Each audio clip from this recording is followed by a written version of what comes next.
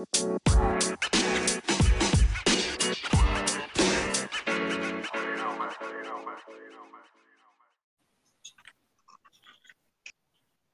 yo. Oh, can you hear me?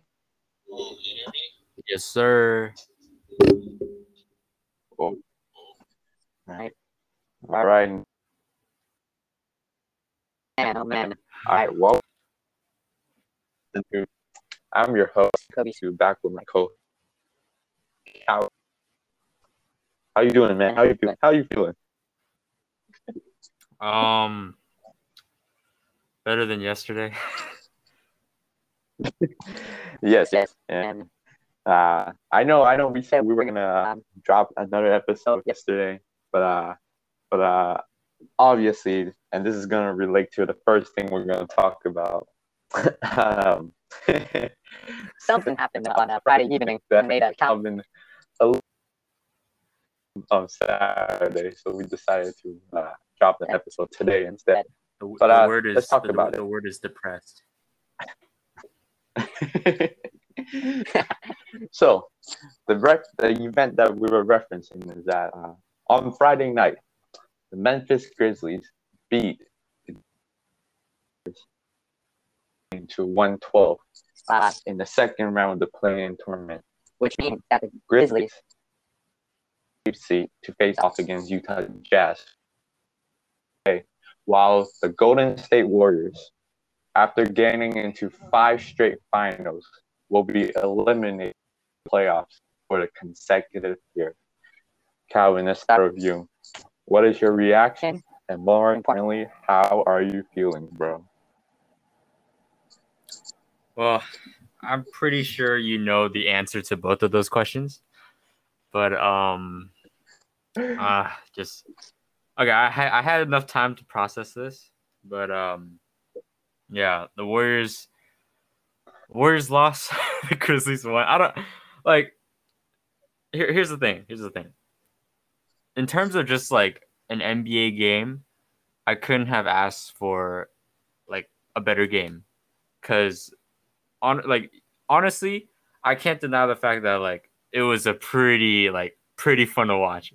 And like I remember when I was watching it at the dinner table, right?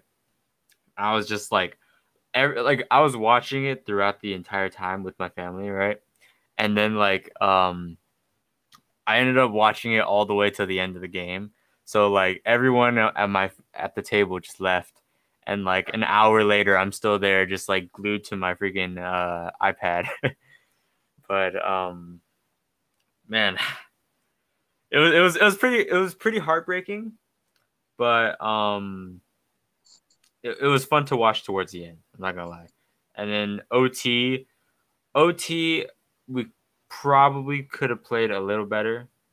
And overall, though, the entire game, we played probably as well as we could have, considering like how undermanned we were, and like how just how the whole like situation and circumstances are. With that being said, though, like again, just like the last game against the Lakers, a bunch of turnovers, a crap ton of turnovers, man. And yeah, despite not as bad as actually. Yeah, it's honestly kind of. I take that back. It's kind of worse than last game, like in considering the turnovers, especially like the one Steph had like towards the end of the game. Those really hurt us. But and then not to mention, Draymond was literally looking to pass towards the end of the game with like 4 seconds left. 4 seconds left, clear drive to the basket. And I heard like he saw 3 rims and he aimed for the left one.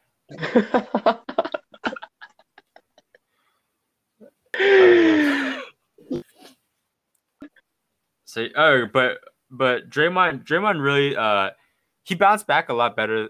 He bounced back from last game because he played a lot. He played a lot better than last game because of his points. Right, so he was a lot more aggressive. Ended with the triple double. Right, so did basically what we needed him to do, except for the last play of the regulation. We'll look over that. All right. 11 points, 16 rebounds, 10 assists. Pretty solid. All right. Curry, of course, 39 points, 4 rebounds, 5 assists on 13 of 28 shooting. And that's like what? Slightly under 50%. Jordan Poole. I was actually like, dude, I feel like Jordan Poole gains my trust with every single game that he plays. But because he's turning out to be like a really reliable just shooter, and even in like crunch time, right? Because you saw like right before the Warriors lost in overtime, we were down by I think like 5 with like probably just like a few seconds left, right? And then he hits a corner 3. All of a sudden, like, because before that I was like, oh, it's over. Like I'm already like trying to console myself, right? Hits a corner 3. I immediately jumped from my seat. I was like, oh, this is happening. But obviously it didn't miraculously end the way I wanted it to. But nonetheless, Jordan Poole played 38 minutes. That's pretty insane. Like for their bench. In total, 38 minutes for Poole, 32 for JTA. JTA got 4, 7, and 4, which is all right, except for the fact that he got 4 turnovers, right? Yeah. Nonetheless, I credit Memphis with this. They really like came out and balled. Dylan Brooks, man. Dylan Brooks. It just seemed like they made shots right when like at the worst possible time, right? Because like every time we would sort of gain some kind of momentum back, all of a sudden Ja hits his like leaning to the left floater, right? Or somehow Dylan Brooks hits some kind of mid-range jumper, or like okay, Kyle Anderson. I don't know why, but like I just don't like Kyle Anderson. mainly because of the fact that like, dude, just slowest player every in the time, NBA.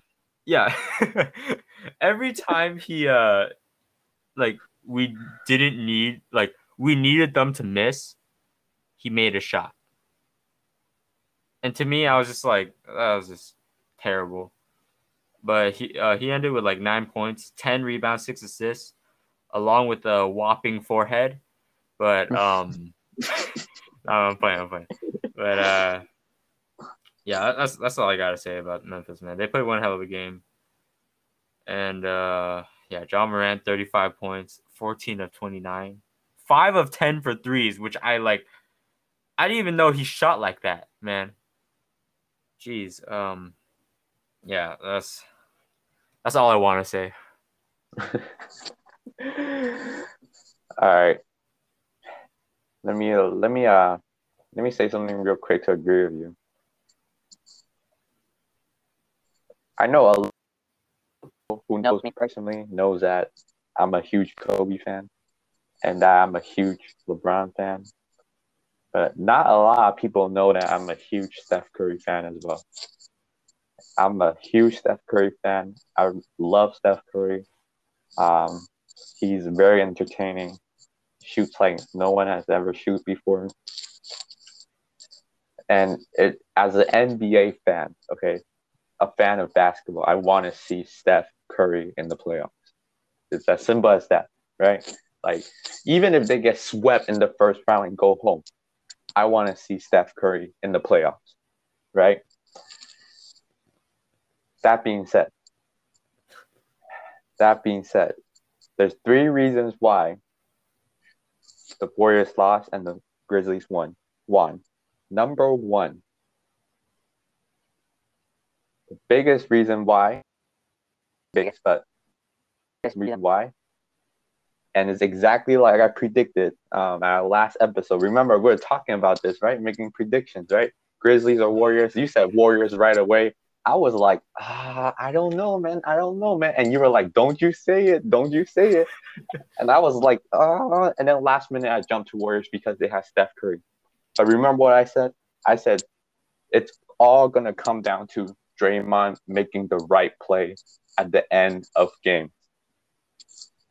And one of the biggest reasons why the Warriors lost is because of Backpack Green. He can't shoot. Man. He can't shoot.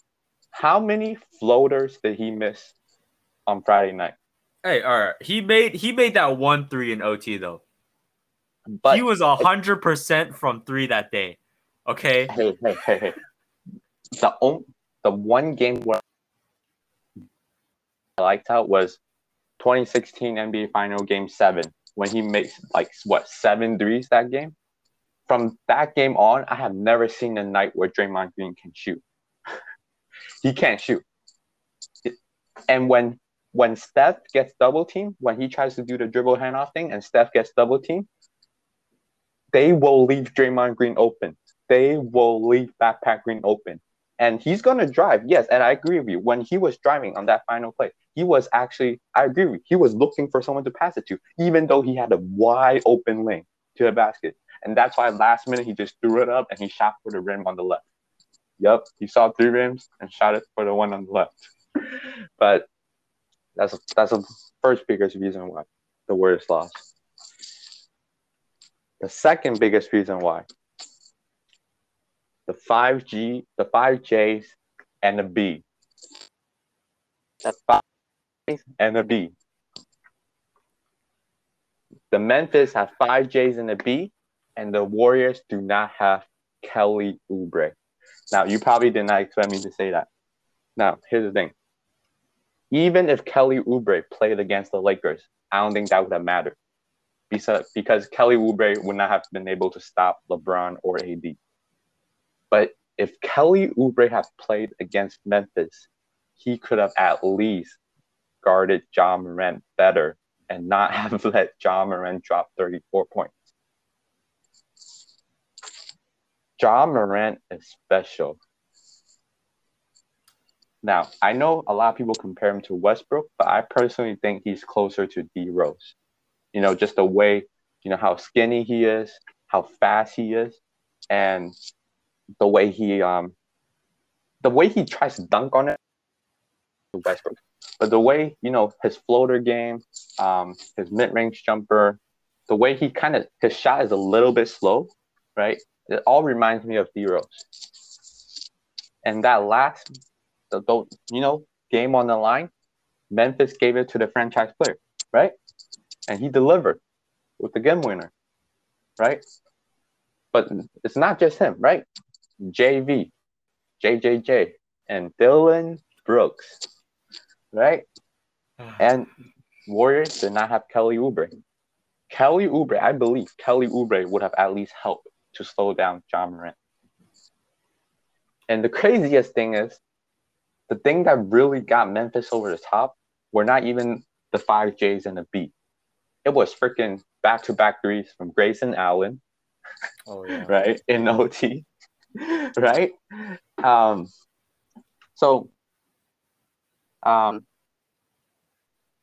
Is really, really young team. They're really good potential surrounding 5 J's and the B.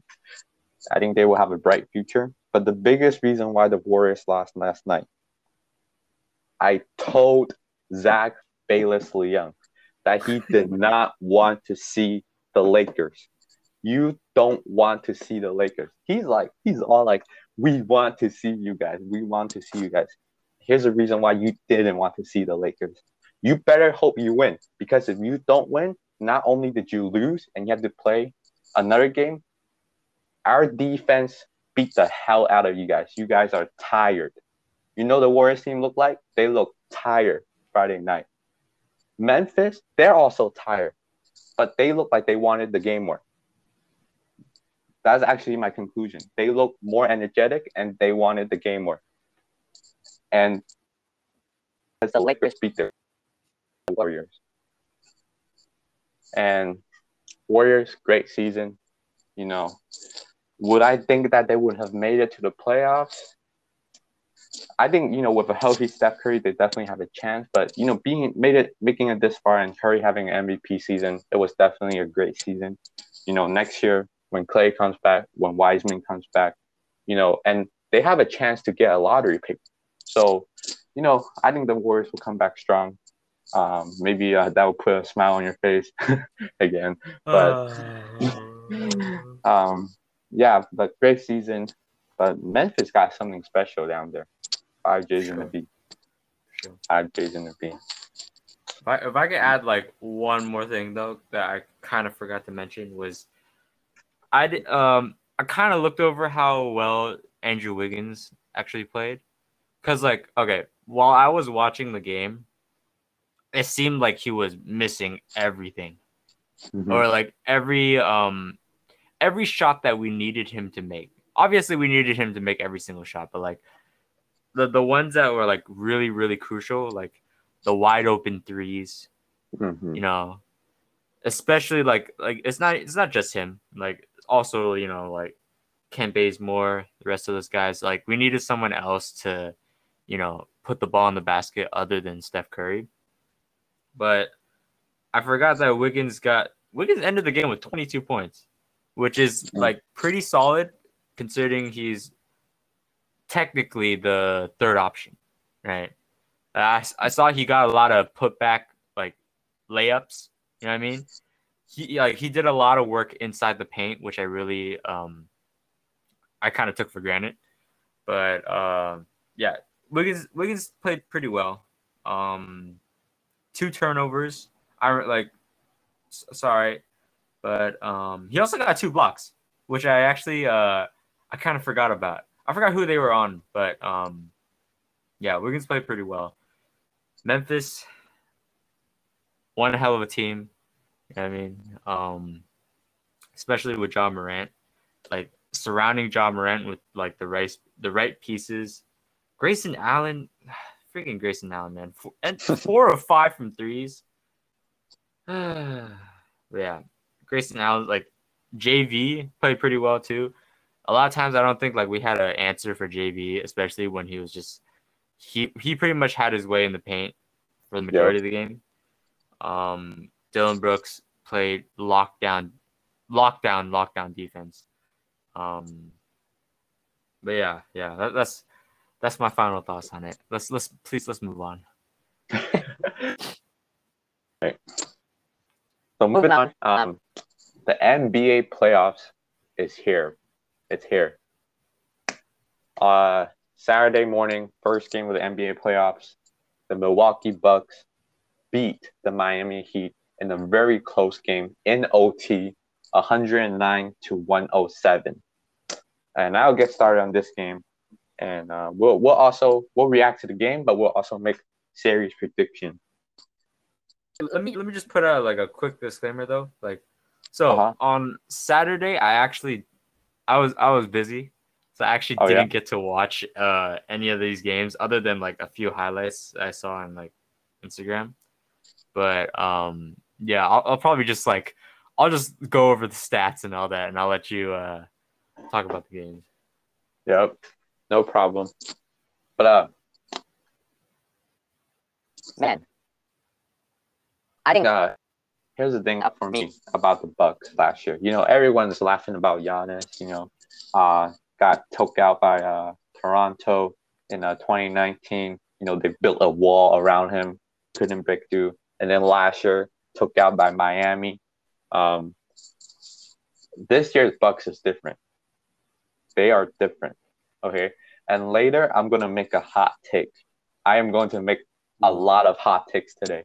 But obviously, Bucks special.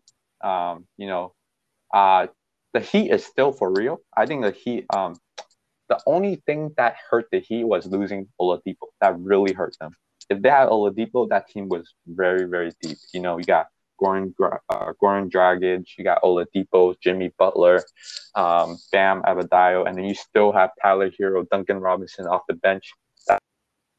But not having Oladipo, Heat. But having said that, Jimmy Buckets still made that shot to send the game to OT. And then obviously, Middleton hit the game winner. But I think the MVP of the game is Jrue Holiday. you can see for the Bucks that the Bucks this year is different from the Bucks from previous 2 years, because now Drew Holiday is the playmaker, Giannis is the scorer, and Middleton is the closer, and all three of these guys can guard pretty elitely. Okay, so in my opinion, this Bucks team is very, very deep. This series will be a fun series. I think I got Bucks in 6. Okay. Again, I didn't watch this game, but I was like checking the score throughout the day, and what was really nice, which I kind of regret not seeing, is like it also went to OT, and apparently it was like a pretty close game, right? I'm just but like what surprises me is that like Goran Dragic didn't start that game, but he ended with like 25 points. They started Kendrick Nunn. Like what? But yeah, Duncan Robinson, 24 points, 7 of 13 on threes. Right. Yeah, Jimmy did his thing. Bam did his thing, but I think the main thing that kind of kept that's like keeping Miami afloat, two things, right? A, Jimmy Butler, right? As long as Jimmy Butler is playing the way he's been playing, playing with like a lot of heart, not giving up. I'm a big fan of his mentality when it comes to just, approaching the game and like kind of just taking matters into his own hands. And the second thing would be just their shooting, right? Like I said, Duncan Robinson ended the game with 24 points, 7 of 13 field goals, 7 of 13 on threes. That means he only shot threes throughout the entire game. That's his role, right? Mm-hmm. So he actually started. And I think that was like a big move on the Heat, because I feel like that kind of got him going, and that's what got them that far. Obviously, didn't end the game that they wanted, like the way they wanted to. But in terms of who's winning the series, though, I'll probably have to go with the Bucks, just because they're obviously, like you said, they're a different team from last year, right? The Bucks, the same Bucks as last year. You got Giannis, you got Chris Middleton, those guys. They're still playing the same type of like all-star level basketball, right? The biggest difference, like you said, is Drew Holiday, and I'll even add PJ Tucker, even though he didn't really make that big of an impact last game.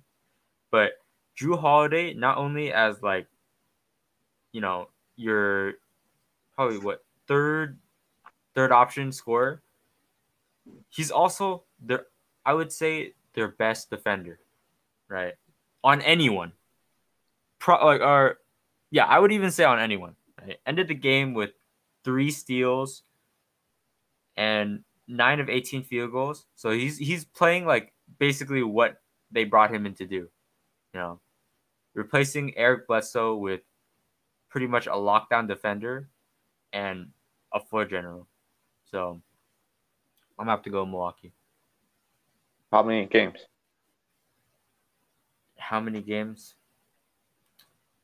It's gonna be tough because the Heat are also pretty tough, but I want to see a 7-game series.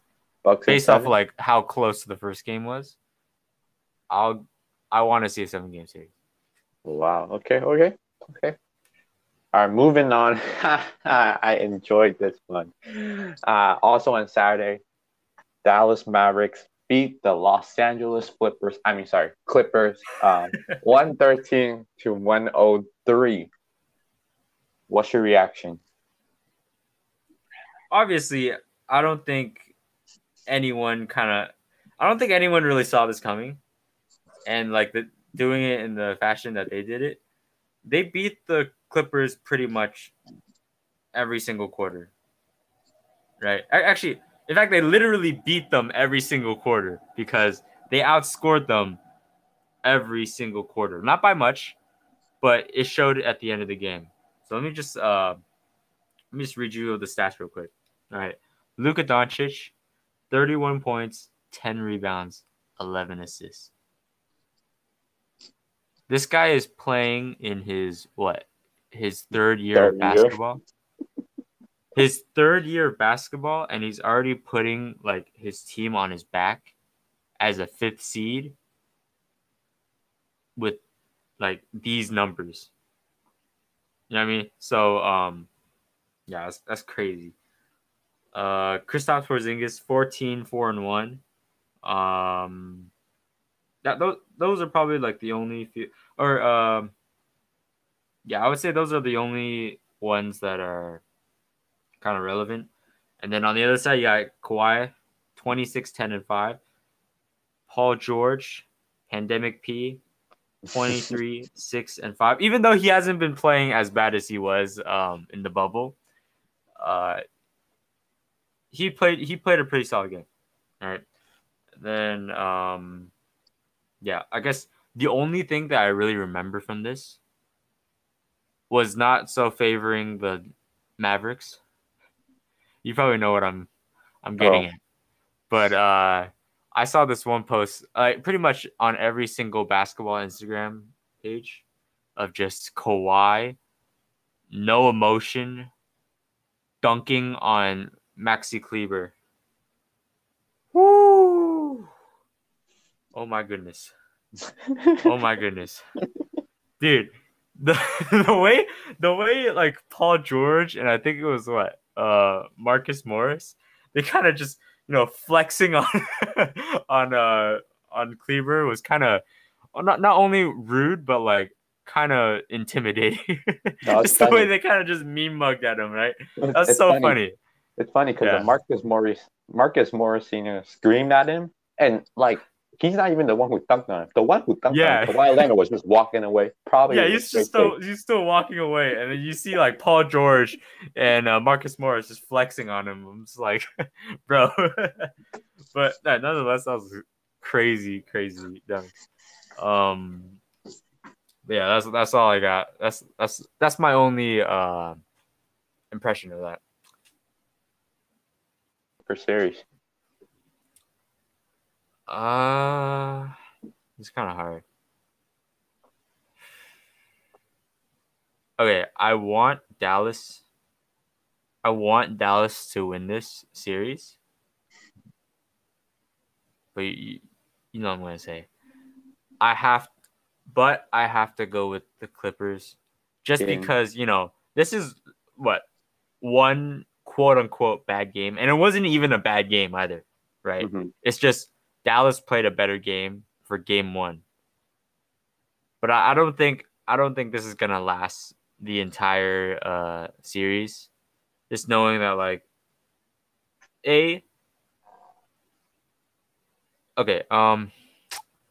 wouldn't say they're not as deep as last year, obviously, because they have a way better record than last year.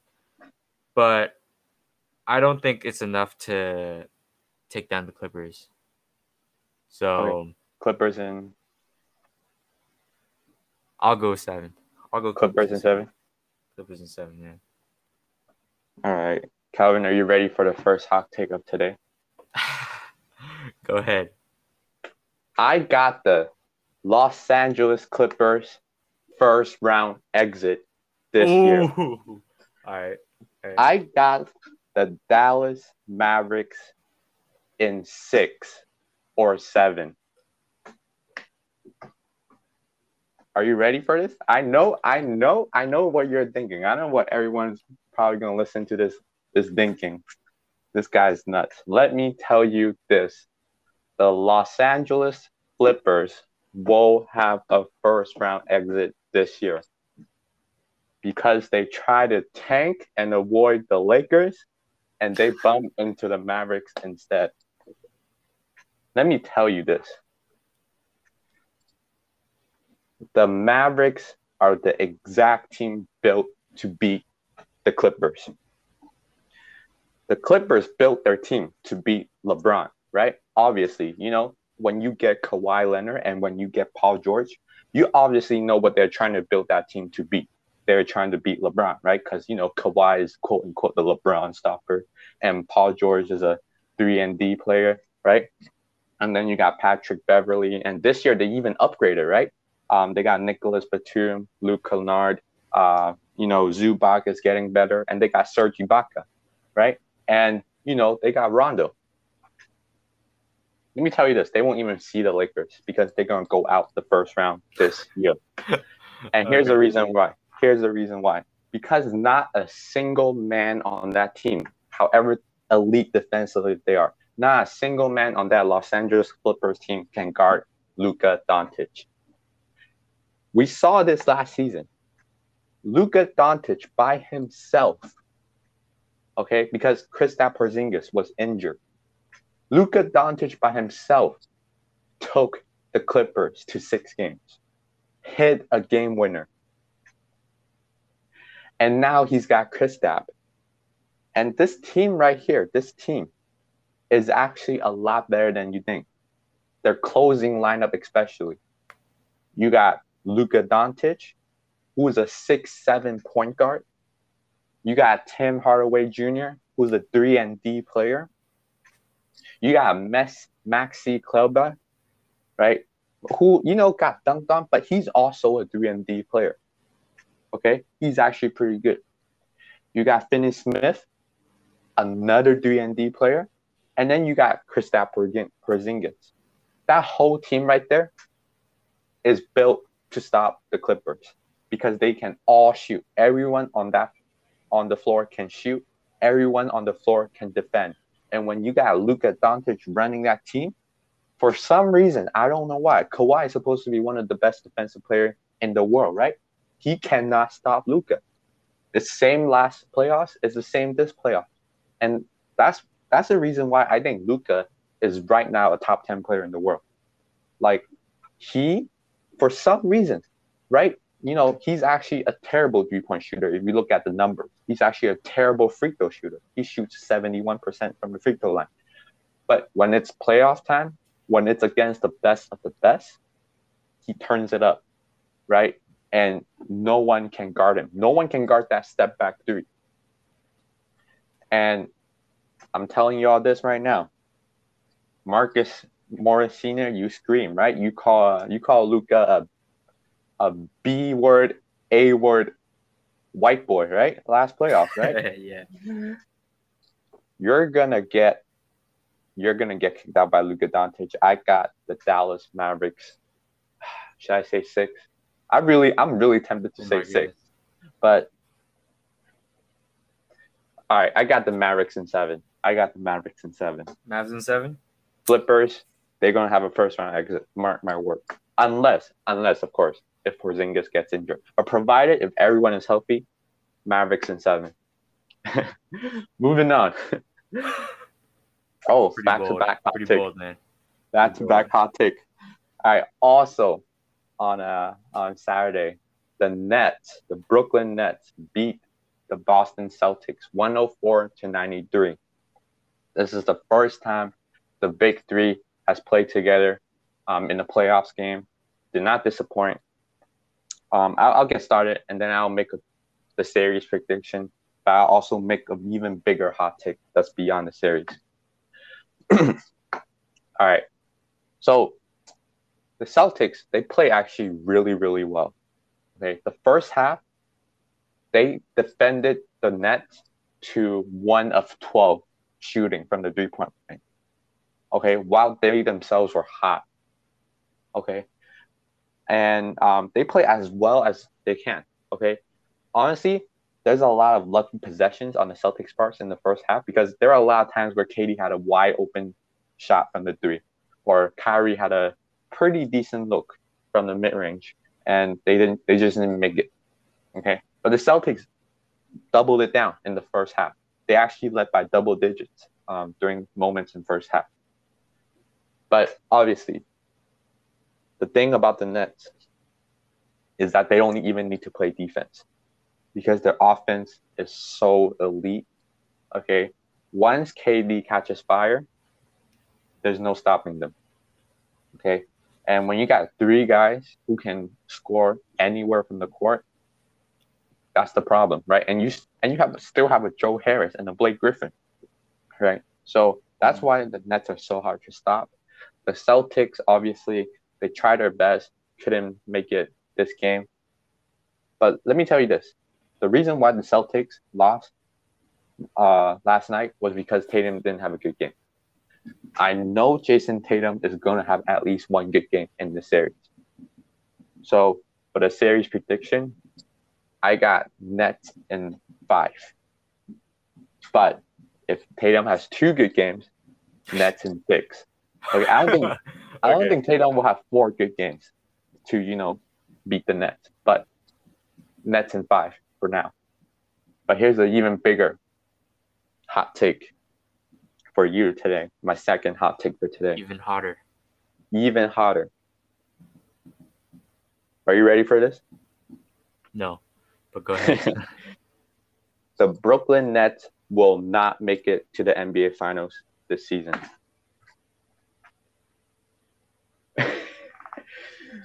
Will not. I repeat, just in case if you heard it wrong. The Brooklyn Nets will not make it to the NBA Finals this season. And here's the reason why. Because I saw the way Milwaukee play and because I saw the way Sixers play. If the Nets beat the Celtics this series, which I expect them to, they're expected to face the Bucks, provided that they beat the Heat. Even if the Bucks do not beat the Heat, they will probably see the Sixers in the conference final. And I'm going to tell you this right now. The Nets will not beat both the Sixers and the Bucks.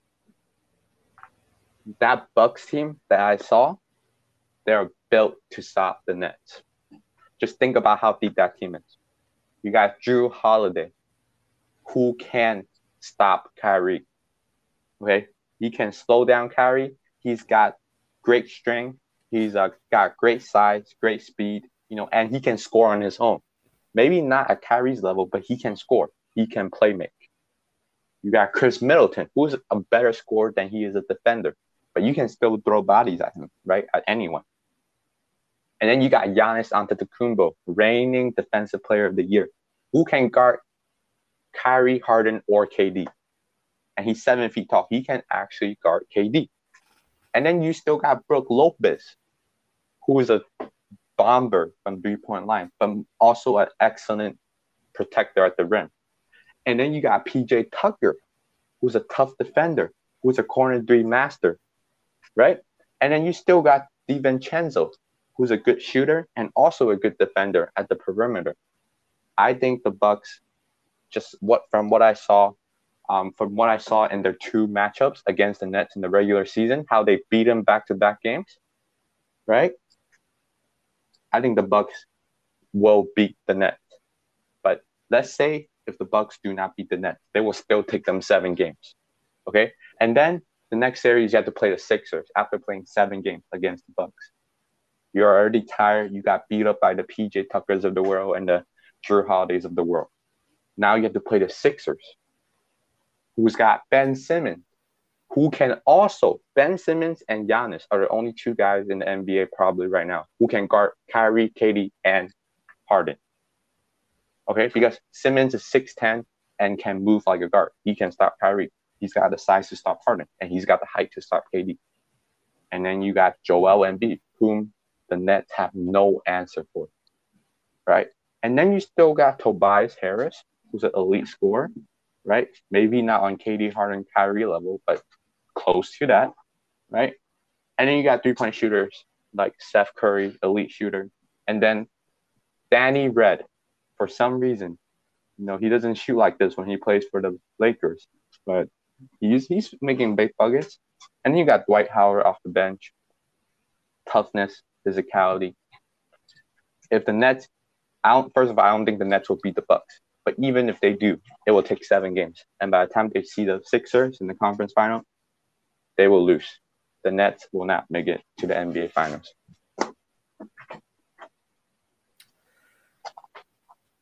I'm just gonna pretend you didn't say that. For before I address what you just said, yeah. Let's just talk about how the first game went. So obviously, this is the first time we ever seen the Brooklyn's big three all healthy and playing in their first playoff game together, right? Which by the look of the way they played, all right, KD 32, 12, and 1 on 10 of 25. Okay. Kyrie 29, 6 on 11 of 20. James Harden 21, 9, and 8 on 5 of 13. The Nets ended the game with 104 points. KD, Kyrie, and Harden combined for 82. Is that 82? Is that 50? Yeah, 82 of those 104 points. Okay. That's crazy. You know what I mean? But on the other side, Jason Tatum obviously didn't have the same type of game that he had in the play-in game, right? Scored 22 points, which is still not bad, right? That's still pretty good numbers. But on 6 of 20 shooting, Kemba, same kind of deal, 15 points on 5 of 16, but 3 threes, right? And then everyone else pretty mediocre, right? It was a pretty mediocre game for the Boston Celtics.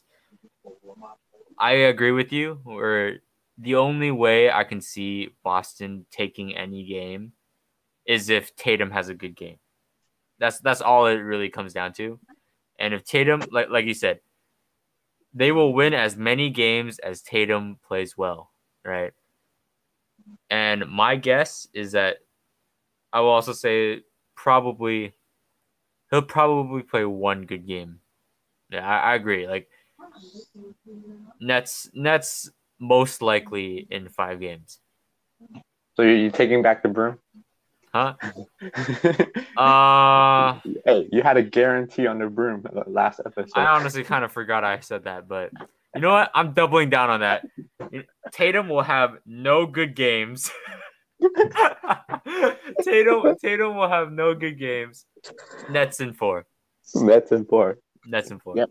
Guarantee. Let me just get nice and close. I don't have a button, but I'll just slam my desk. Woo! The Brooklyn Nets will sweep the Boston Celtics.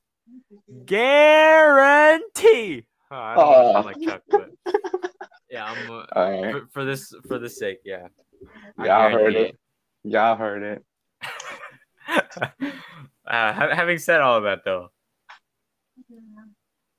you really think the Nets aren't making the NBA Finals? It's crazy to me how like you can already come up with this hot take from seeing one playoff game where KD, Kyrie, and Harden are playing. I don't think you understand how good, like, first of all, individually how good they are, right? Skill-wise, talent-wise, the way they like just handle the game. I don't think you realize that like they have 2 MVPs on their team. They have Kevin Durant. You seriously? Okay. I don't think Giannis will be able to stop KD in a 7-game series. That's just the way it is. Okay. Sure, Giannis could probably have like 1 game at most. I'll give him 1 game where he plays well against KD. Other than that, scoring wise, Nets are obviously better, right? Defense wise, No. All right, if you guys can't really see this, but like, Hannon's making a really weird face, but I don't think. No. Offensively, scoring wise, no. The Bucks are not better in any way, better than the Nets. Right, that's one. Right, and then in terms of what you said about just this series, the Nets only really have to worry about defense, and they clearly took care of that against Jason Tatum. I feel like, okay, even though Jason Tatum might have had more of a bad game than the Nets played well on D, the Nets still held their ground, right? But like I said, it's only one game. You're basing your entire take for the rest of the playoffs, right, on one game. I'll give you an update on this take after the series, right? After the Nets Celtics series, and then we can talk. All right, How's that sound? How's that sound? Let me respond to this real quick before we move on. Okay? Since you made your guarantee, are you ready for this? No, but yeah, go ahead. The Brooklyn Nets will not make it to the NBA Finals. Guaranteed. And let me just say the reason why. What something you just said actually made my point. You said out of 104 points that the Brooklyn Nets scored last night, 84 of them came from the big three, right? 82, yeah. 82. Okay, 82 out of 104.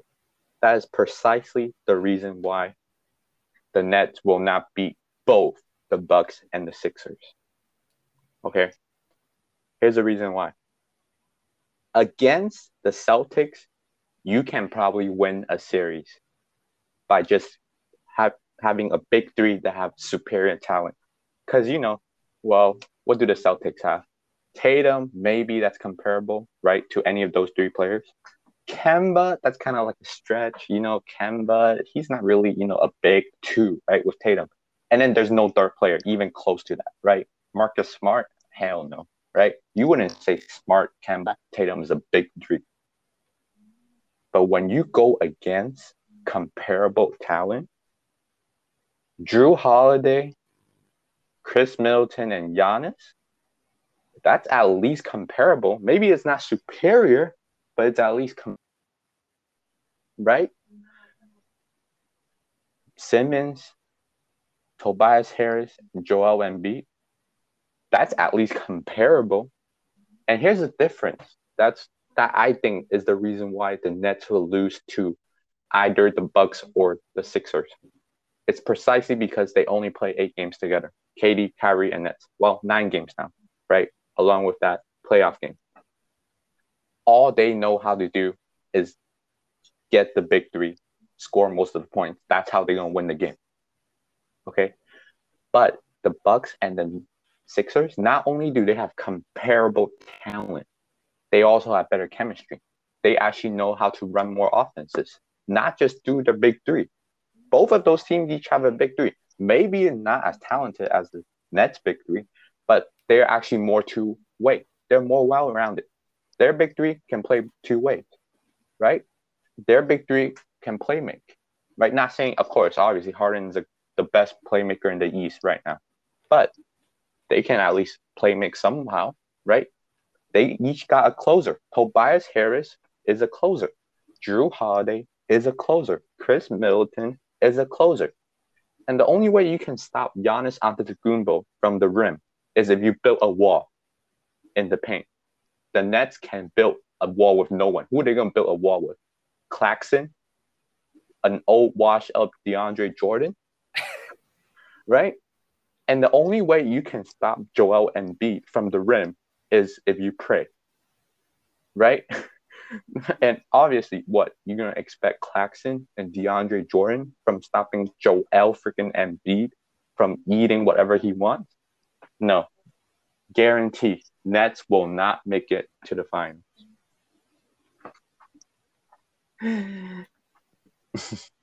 Any anything to respond? All I gotta say Say is is that, that- like, okay, to your point about the Bucks' big three being a closer, I think you also forget that like any three of KD, Kyrie, and James Harden can easily take over a game. Kyrie probably not so much, but KD and James Harden, when they're hot, when they get their rhythm going, when they start hitting shots consecutively, consistently, just think about it. Think how hard it is to stop that. All right, I'll leave it at that. I'll just leave it at that. We'll wait. We'll wait until the end of the series, and then we can continue this conversation. Yeah, we can come back to that. All right. Obviously, last game of last night, which is the Portland Trailblazers beat the Denver Nuggets 123-109. That I think. Well, first of all, what's your reaction? Dude, Dame came to ball. Oh my goodness, dude. Damian Lillard, 34 points, all right? 13 assists on 10 of 25, 5 of 12 from threes. But that's not it though. Carmelo freaking Anthony. Oh my goodness. This guy came to play. Or maybe I should rephrase that. He didn't come to play, all right? He was at work. Oh my goodness. 18 points, 6 of 12 from field goals, 4 of 8 from threes. All right. Melo, obviously not the same kind of player he used to be, but he is fulfilling his role to like the best that anyone could. All right. Trailblazers. Look, can I give my take now? All right. Trailblazers. I think the Trailblazers are actually going to take the series. Oh wow! I think so. I really, really think so. Even though this is kind of like, it goes against what I said at first, but based on this first game, I, I have pretty high hopes.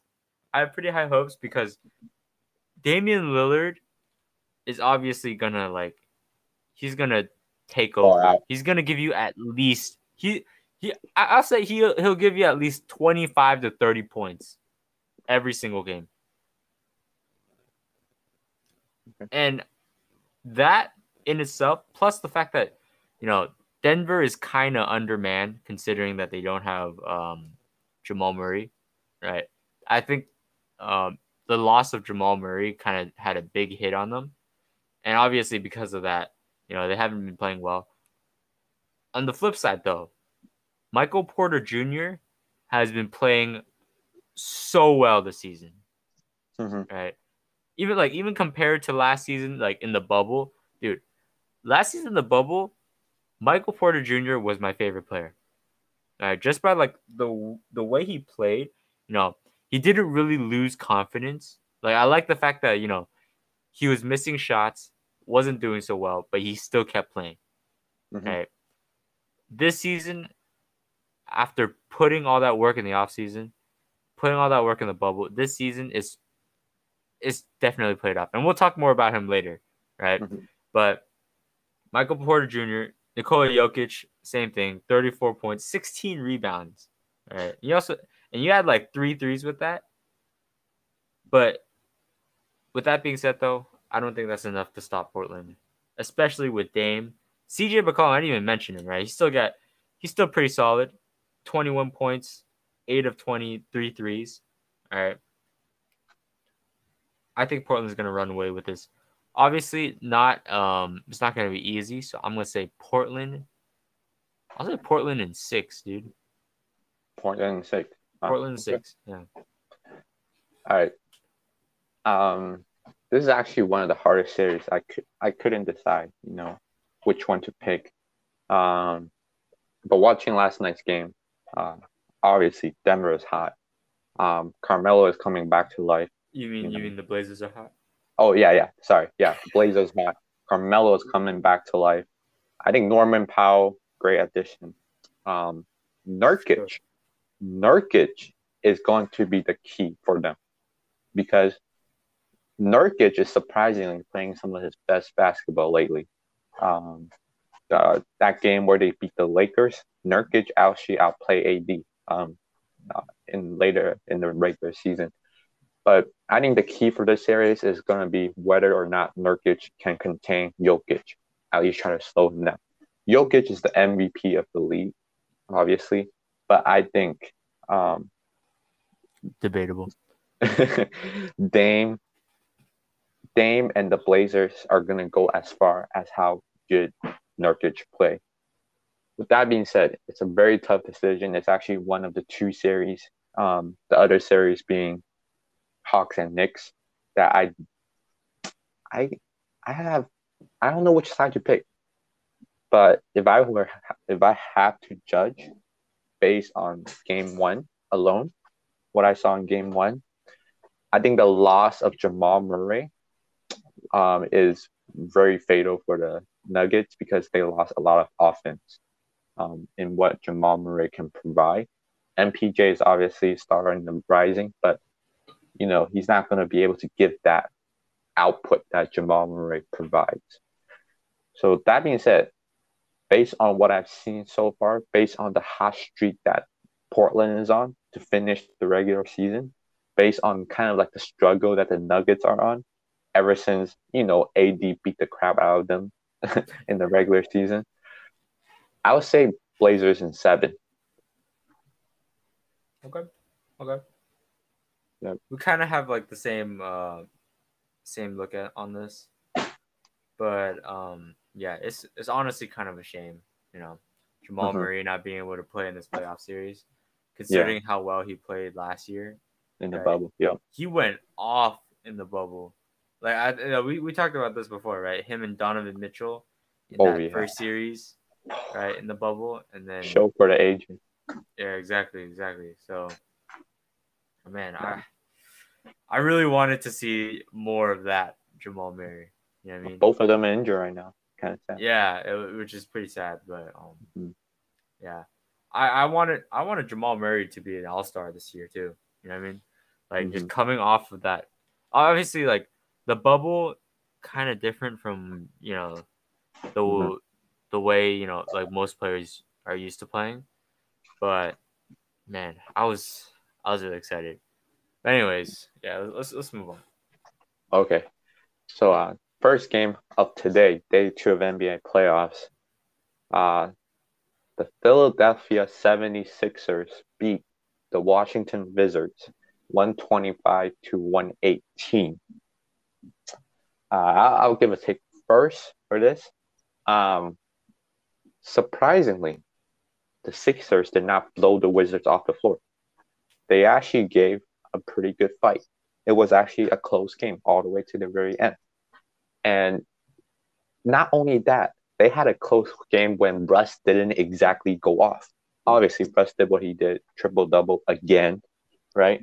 But, he had a pretty low-scoring night on Russ standards.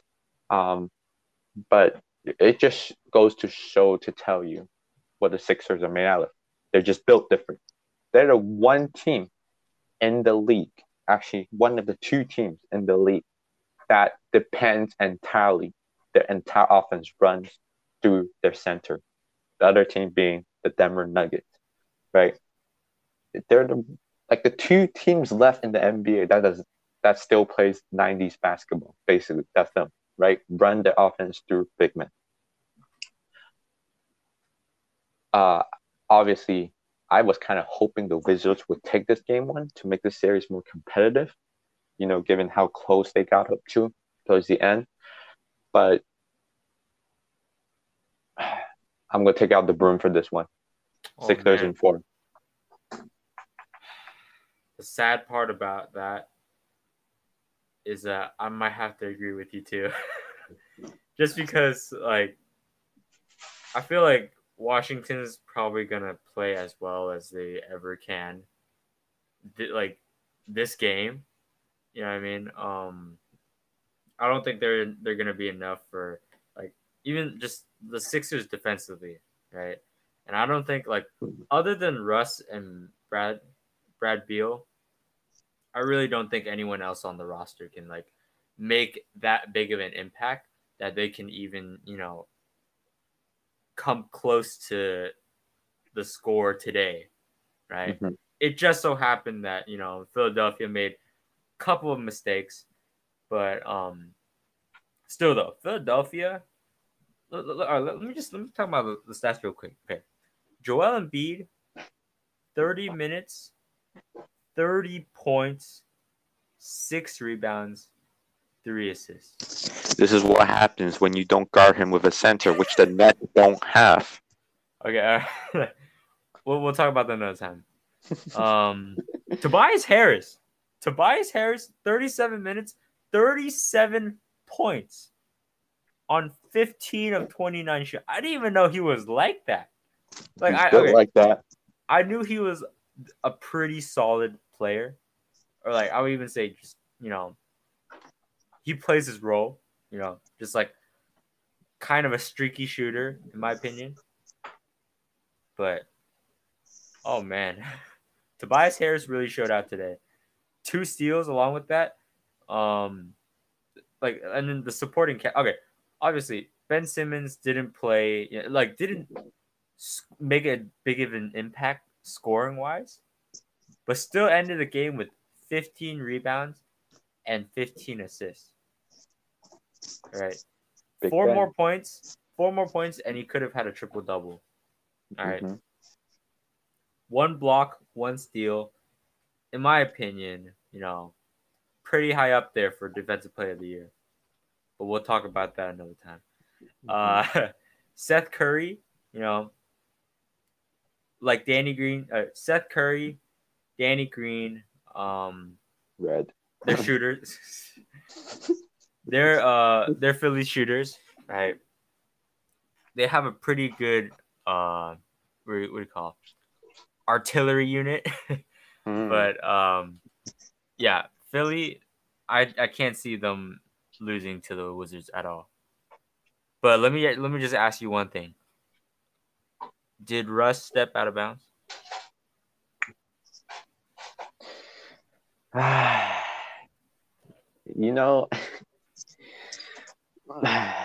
Russ is my guy. I'm gonna not answer that question. Russ is my guy. Russ is my guy. Okay. Pass. Well, I won't pass. I really didn't think that he stepped out of bounds. Right? And I feel like but I still feel like it's kind of his fault for making it, that close. And obviously it was inconclusive. As you can see from like the replay, it was inconclusive to even like make any to reverse it at all. But man, I feel like if that didn't happen, Washington had all the momentum with them. Yeah, right. That was one game I felt they could steal. Exactly. And honestly, if they won today, it might have even changed made an impact. As like not as big of an impact, right? But like a small impact. They would probably take another game, I would even say. Right. Or at least they won't make it easy on the Sixers. But obviously now, like brooms, right? Yeah. Still he's gonna sweep them.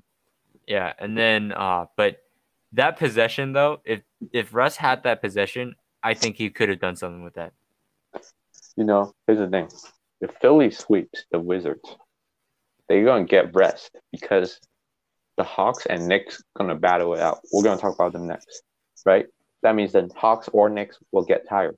That means Philly's probably gonna sweep either Hawks or Knicks. That means they're gonna get to the conference finals and fully rested, fully healthy. And I think they'll be waiting for the Milwaukee Bucks, but that's another story. All right. The next game, let's talk about this. Atlanta Hawks beat the New York Knicks today. 107 to 105. Let me get started with the take. A lot of people are choosing the New York Knicks to win this series. And probably because, the Knicks haven't been relevant for the past decade. And now, some people hop on the bandwagon. Maybe some, there are actually diehard New York Knicks fans out there wanting to see New York splurge. But to many people's surprise, even to my surprise, Trae Young showed out. Now I know Trae Young. I watch his game. I really like his game. He's the closest thing to Steph Curry in the league right now. Okay, and this is also only his third year. He's like Luka, and he's averaging like a flat 29 and 9. Balled out today. I did not expect him to ball out because the Knicks play such physical defense, and Trae Young is so small and skinny. I thought he would get hit, and it might get him psychologically, but apparently not. Had a game winner, right? That being said, though, I think I still have the Knicks. I got Knicks in 6.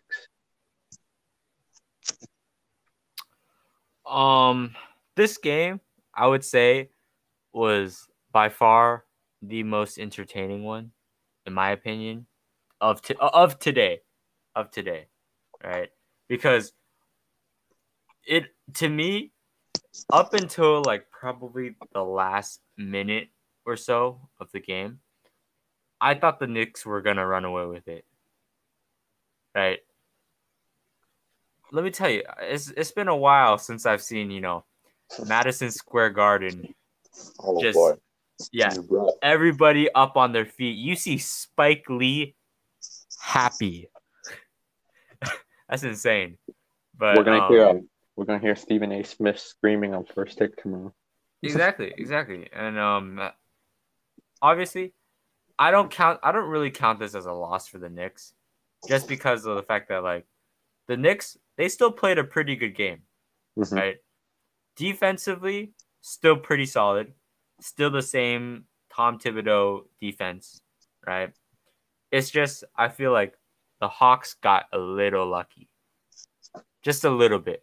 Some of the looks they got at the end of the game, in my opinion, was just a little bit of a defensive breakdown on the Knicks' part, which usually doesn't happen, right? Mm-hmm. That team, but yeah, and then with that being said, though, I'm gonna have to go with I also go Knicks in 6. In 6. Yeah, because I just feel like Knicks are the better team, right? And let me just say, okay, Trae Young, he went off, okay? 32 points, basically put the team on his back. Ice Trae, man. And honestly, the closest player I can see to Steph Curry. I agree with you on that.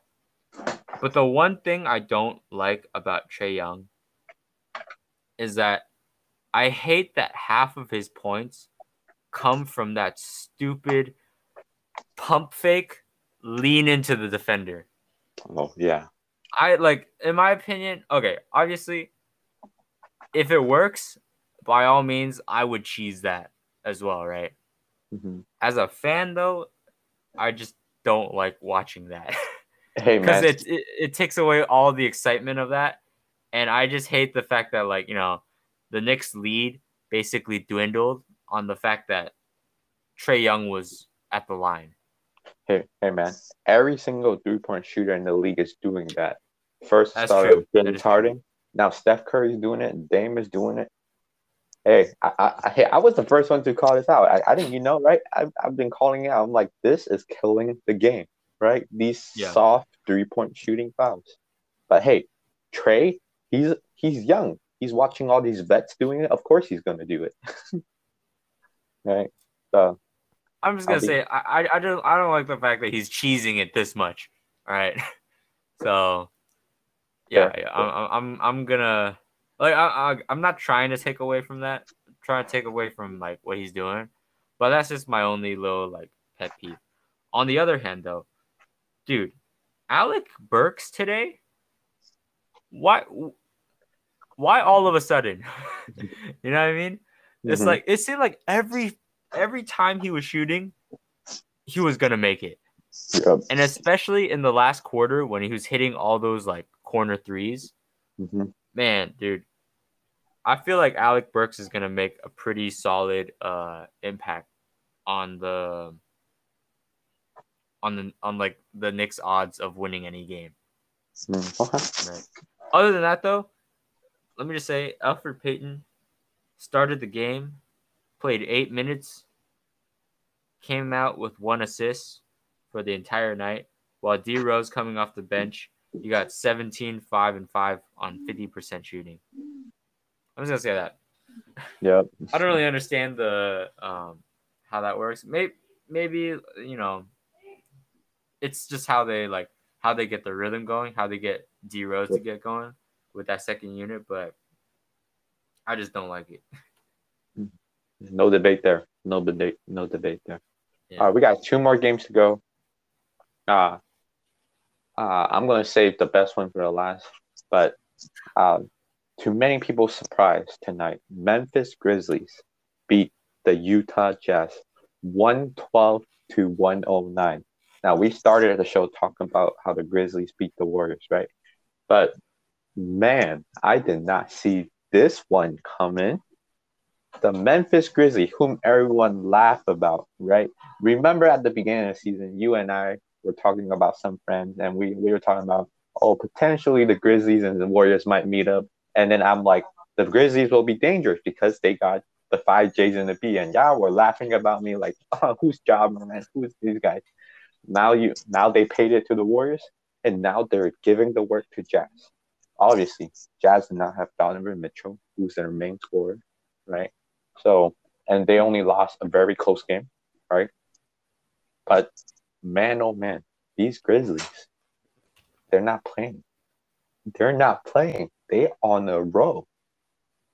They just won 3 straight, basically playoff games, right? I consider playing games playoff games, right? They basically just won 3 straight playoff games. They have rhythm. They have heat.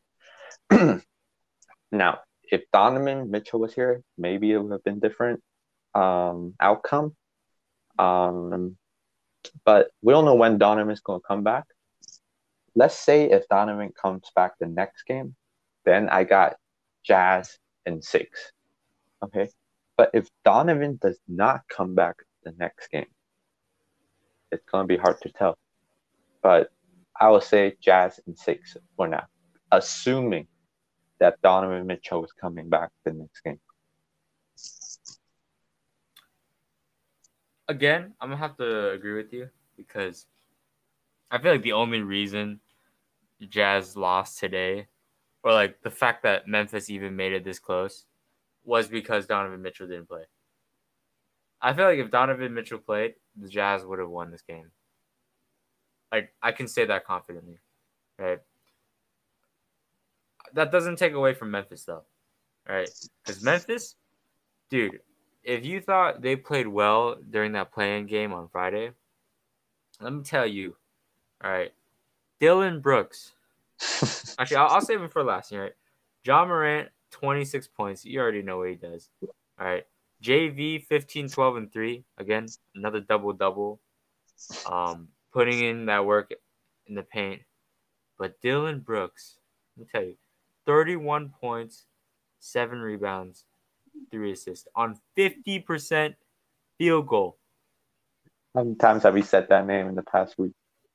Dude, I that name haunts my very soul. Right? All right, let me tell you. In the very few games that I've seen Memphis play, probably like what, 4 or 5 this year. If they don't play with, if Dylan Brooks doesn't play, they're automatically losing the game. Mm-hmm. I can tell you that, because defensively wise, the Grizzlies heavily rely on Dylan Brooks taking away those perimeter shooters, taking away their the scoring from the smaller guards, right? And then Ja Morant he's basically always going to do his thing. and you add that with the work that Dylan Brooks puts in, the impact that Dylan Brooks puts in, you have one scary team, right? On both sides of the floor, right? With that being said, though, if Donovan Mitchell comes back, I'll say Jazz in 6. If Donovan Mitchell doesn't come back until, like, let's say game 3. Actually, how about if Donovan Mitchell doesn't come back until game 4, right? Memphis is winning the series in 6. Wow. Yeah. Okay. Maybe a question for you. If Donovan Mitchell does come back next game, how big of an impact do you think Dylan Brooks' defense on him will play? I can't really say the same impact that they had on the Warriors, because the Utah Jazz has some pretty scary shooters. Oh yeah. Like, again, Bojan Bogdanovic, A bogey. 29 points today. And that's without Donovan Mitchell. So imagine you take Donovan Mitchell, right? You still got Mike Conley, Bogdanovic, Joe Ingles, right? Even Jordan Clarkson off the bench. Okay. Mm-hmm. They have so many scorers that is unlike the Warriors. Okay. Warriors, the only threat you can really say is Steph. And that's one guy. Yeah. Utah, completely different story. And that to me is why they're in the position they are right now, like the first seed. Okay. So even though, like, I gave Dylan Brooks all that praise, Utah, he's not going to make that big of an impact if Donovan Mitchell comes back. That's a fair point. Yeah. Okay, let's move on. The last game that we're going to talk about, to my dismay, but not like ultimate dismay, that you showed today. But to my dismay, the Phoenix Suns beat the Los Angeles Lakers 99-90. What's your reaction? Well, first of all, I hope Chris Paul is gonna, definitely, like, come back better than he did today, because obviously you saw that injury, the friendly fire, may I add, right? But based on the rest of the game today, he didn't really seem like the usual Chris Paul that we're used to seeing. Mm-hmm. Right? A lot of turnovers, or like he lost the ball a lot more than we're used to seeing. Yeah. Because of the fact that, like, or it wasn't really turnovers. It's just him, like, not having that tight of a handle. Yeah, right? Losing dribble. Yeah, and you could really tell that it was because of that injury. Mm-hmm.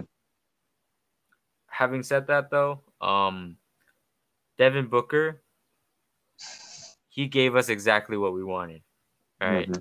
Exactly what we expected of him. 34 points, 7 rebounds, again, on 50% of shooting.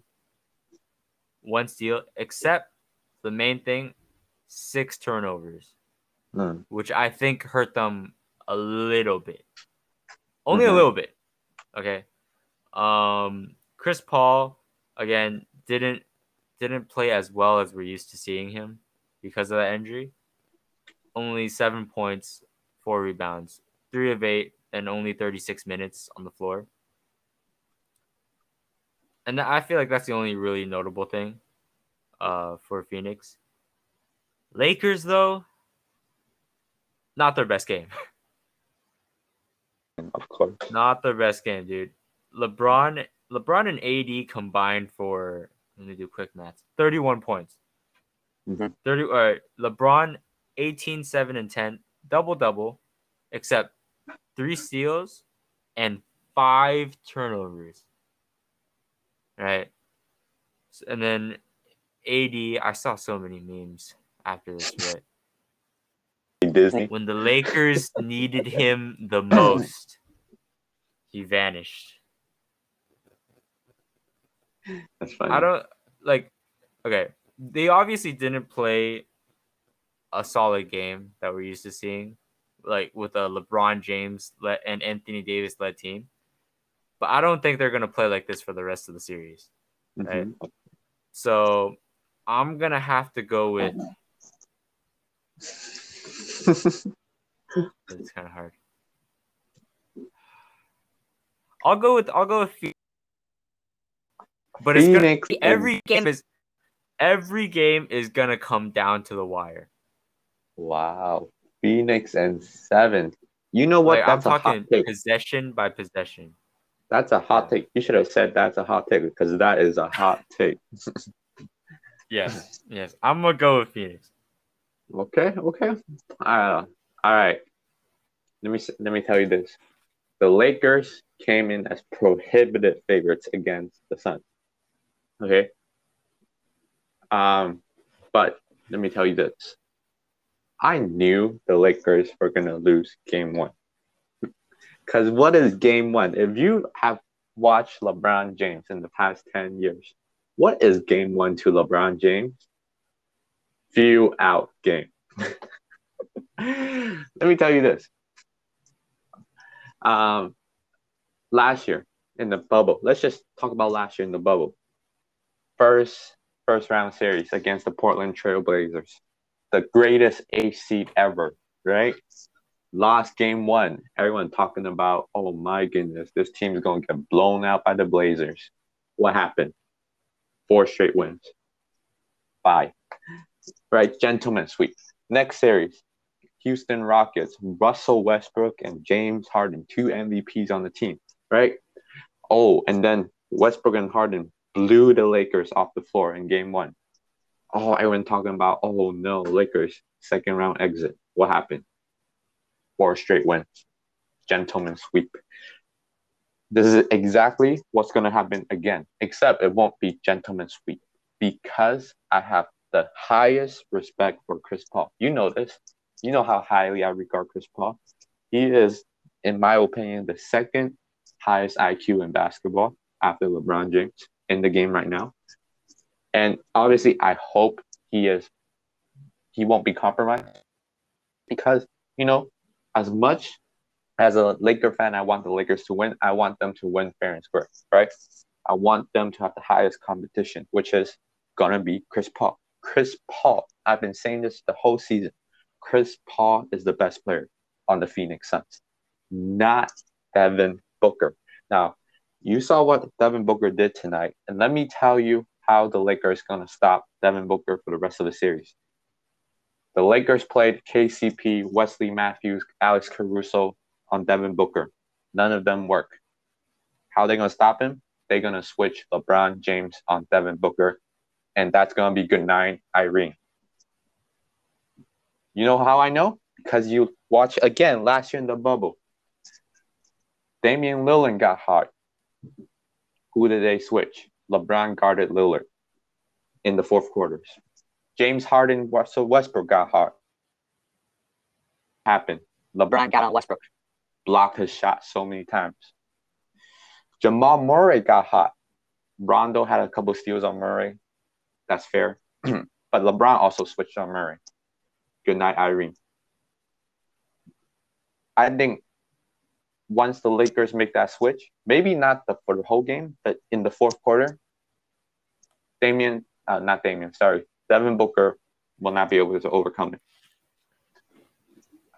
Out of respect for Chris Paul, I would say Lakers in 6, although I'm really tempted to say gentleman sweep. Wow. Wow. Okay. All right. These are all fair points. To me, it really depends on whether or not we see the same Chris Paul for the rest of the series.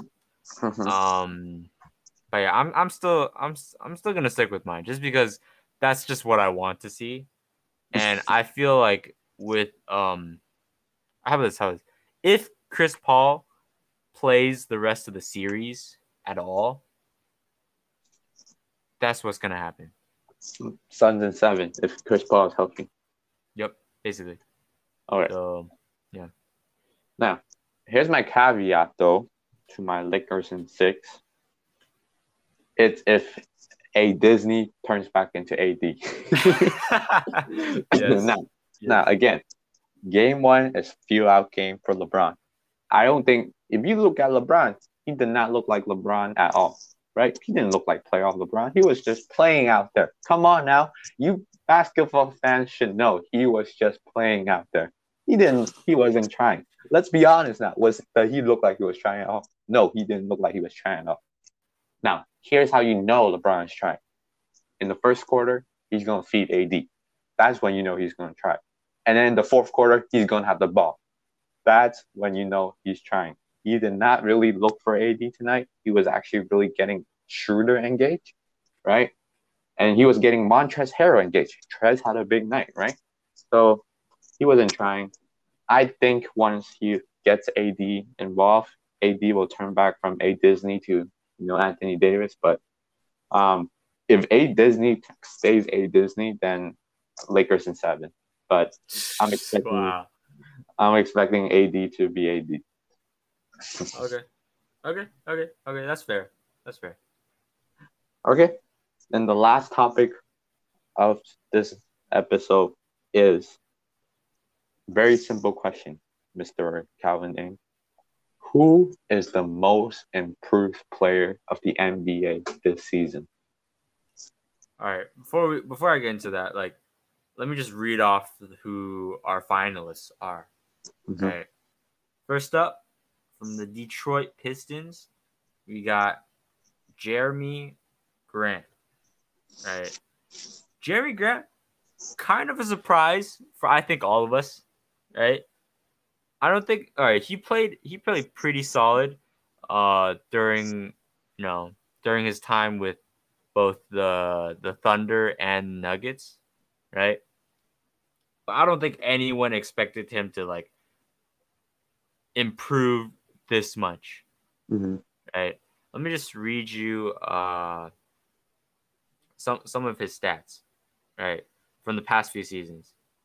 Here, so on the Thunder, averaged 32 minutes, 13 points on 49% field goal, right? Not bad. And then last year, slightly dipped. All right, he averaged 12 points on 47.8% field goal, 3.5 rebounds, 1.5 blocks. Slight dip. And then this year, averaged about 7 more minutes, and now he's on 22.3 points, 42.9% on field goals, with 4.6 rebounds, 2.8 assists. Basically, a jump in every single category, except for maybe 2018 season with the Thunder, Mm-hmm. for his for rebounds, and that's it. Right. Jeremy Grant played pretty good season, but he is not my most improved player. I'll read you off the other ones. Next up, we got who should I go with first? I'll go with Michael Porter Jr. That's not my pick though, but let's just go. Let's talk about Michael Porter Jr. Like we said, last year in the bubble, played okay, played decently well, had a few more minutes than he than we expected him to get, right? Mm-hmm. Considering him coming off that injury in college. I would even go as far as saying he was my bubble MVP. Oh wow. Okay. Yeah. Or okay, not in the playoffs though, but just the last few regular season games, I feel like he pretty much balled out, right? Mm-hmm. This year,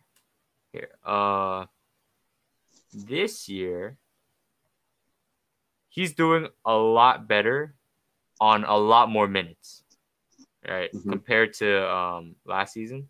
So last season, basically his first season, 16 minutes, 9 points on 50% field goal, 42% on threes, 4 rebounds, 0.8 assists.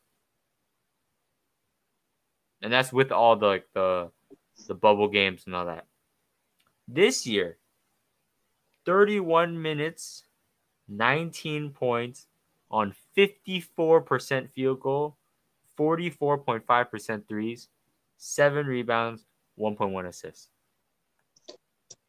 So he made like a pretty huge jump in terms of just like how he's playing, like his confidence level. I feel like every time we watch Michael Porter Jr., you can tell like his, his style, his swag, all that kind of stuff, basically on his confidence. Right. So with that being said, though, not my most improved player. And you already know who my most improved player is. Mr. Julius Randle of the New York Knicks. Okay. First of all, let me just ask you: Did you see this coming? The Knicks being the 4th seed, or just Julius Randle playing the way he's playing? Not at all. Not at all. Not at all, right? Mm-hmm. It's hard to believe that 2 years ago, I kind of forgot he was on the Pelicans, to be honest. I forgot he played for the Pelicans. But let's just talk about this. The story of his career began his career. I think he was drafted in 2014, right? Yeah, by the Lakers. Yeah, by the Lakers. Right? Not that hot of a start to his career, obviously, because I remember watching this game too. Julius Randle injured himself, like I think on like the first game, like his rookie debut. Oh wow! Right? Yeah. It was pretty bad. Didn't really he only scored like 2 points that game, right? Came back the following year, averaged 11 points, right? Pretty solid. On the Pelicans, that's when he made his biggest jump, I would think. So went from 16 points the year before, went from 16, 8 and 2 to then 21, 8 and 3. And then last year, a little bit of a dip, 19, 9 and 3. And then this year, 24 points, 10 rebounds, 6 assists on 45% field goal and 41% threes. And the reason the Knicks are where they are right now, I would say, right? People are even putting him in like the top 10 MVP conversation, right? Mm-hmm. That's how well he's playing, and that's how big of an impact he has. So Julius Randle, based off of, impact on the team, how well the team is doing, Julius Randle is, to me, the clear favorite for most improved player. Okay. Well, you made a lot of valid points, and I don't disagree with anything you said. But I also choose Julius Randle as my pick for the most improved player for everything you just said. But I don't think he's a clear-cut favorite. I think he's only... Here's my ranking. It'll be Randle, MPJ, and then Grant. But Randle is like a hair over MPJ for me. And you already brought up all the numbers, so I'm not going to repeat them, but I'm going to put some perspective. Put it in context. Okay? This is the way I'm telling people you should study the Bible. Read it in context. And this is the exact same way I'm telling people you should look at basketball and stats. Put it in context. First, let's talk about Jerami Grant. The reason why all his numbers jumped up is because he had a lot more opportunities in Detroit versus in Denver, right? In Denver, he was like the 6th option, right? Because, Jamal, Jokic, there's still Paul Millsap, right? So, he's not really the offensive focal point, right? But now in Detroit, he is, right? especially since they shipped Blake Griffin out of there, right? So that's that. Randall, he bet on himself, signed with the Knicks, just like Grant did, right? And he is the focal point of the New York Knicks offense. He wasn't that in New Orleans, right? AD was, right? And then Ingram was, Zion was, right? So now Randall is in the Knicks. He is the focal point. He's their best player. He is their only All-Star, right? So for that, I have to look at that into context as well. Now, MPJ is the only player out of all of those guys whose context did not change that much, right? From last season to this season. He's still on the Denver Nuggets. The best player on the Denver Nuggets is still Nikola Jokic. He runs the offense. MPJ is still only a role player, although he's a very good role player, of course, right? Turning into a star, right? So in that context, I have to give MPJ a lot of credit for his improvement, right? But that being said, though, the fact that Julius Randle lifted that team up, that much, I think that's where he gained that hair advantage over MPJ in terms of winning that award. And the fact that he's playing 40 minutes a night under Tom Thibodeau, right? So, and then the 4th seed, the New York Knicks in the 4th seed. Not to mention he's an all-star too. Yeah, he's an all-star. Think about it. In the East, you get 3 teams that are heads and shoulders above everyone else, right? The Bucks, the Nets, the 76ers. They're heads and shoulders above the rest of the conference. And then what's the team that's right after them? The New York Knicks at the 4th seed. So I think just in terms of the elevation that Randall pushed for the Knicks, that's where he gained that hair advantage when you look at it in context.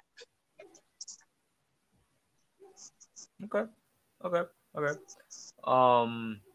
We basically agree on everything except for the fact that, I still think Randall's a clear-cut favorite.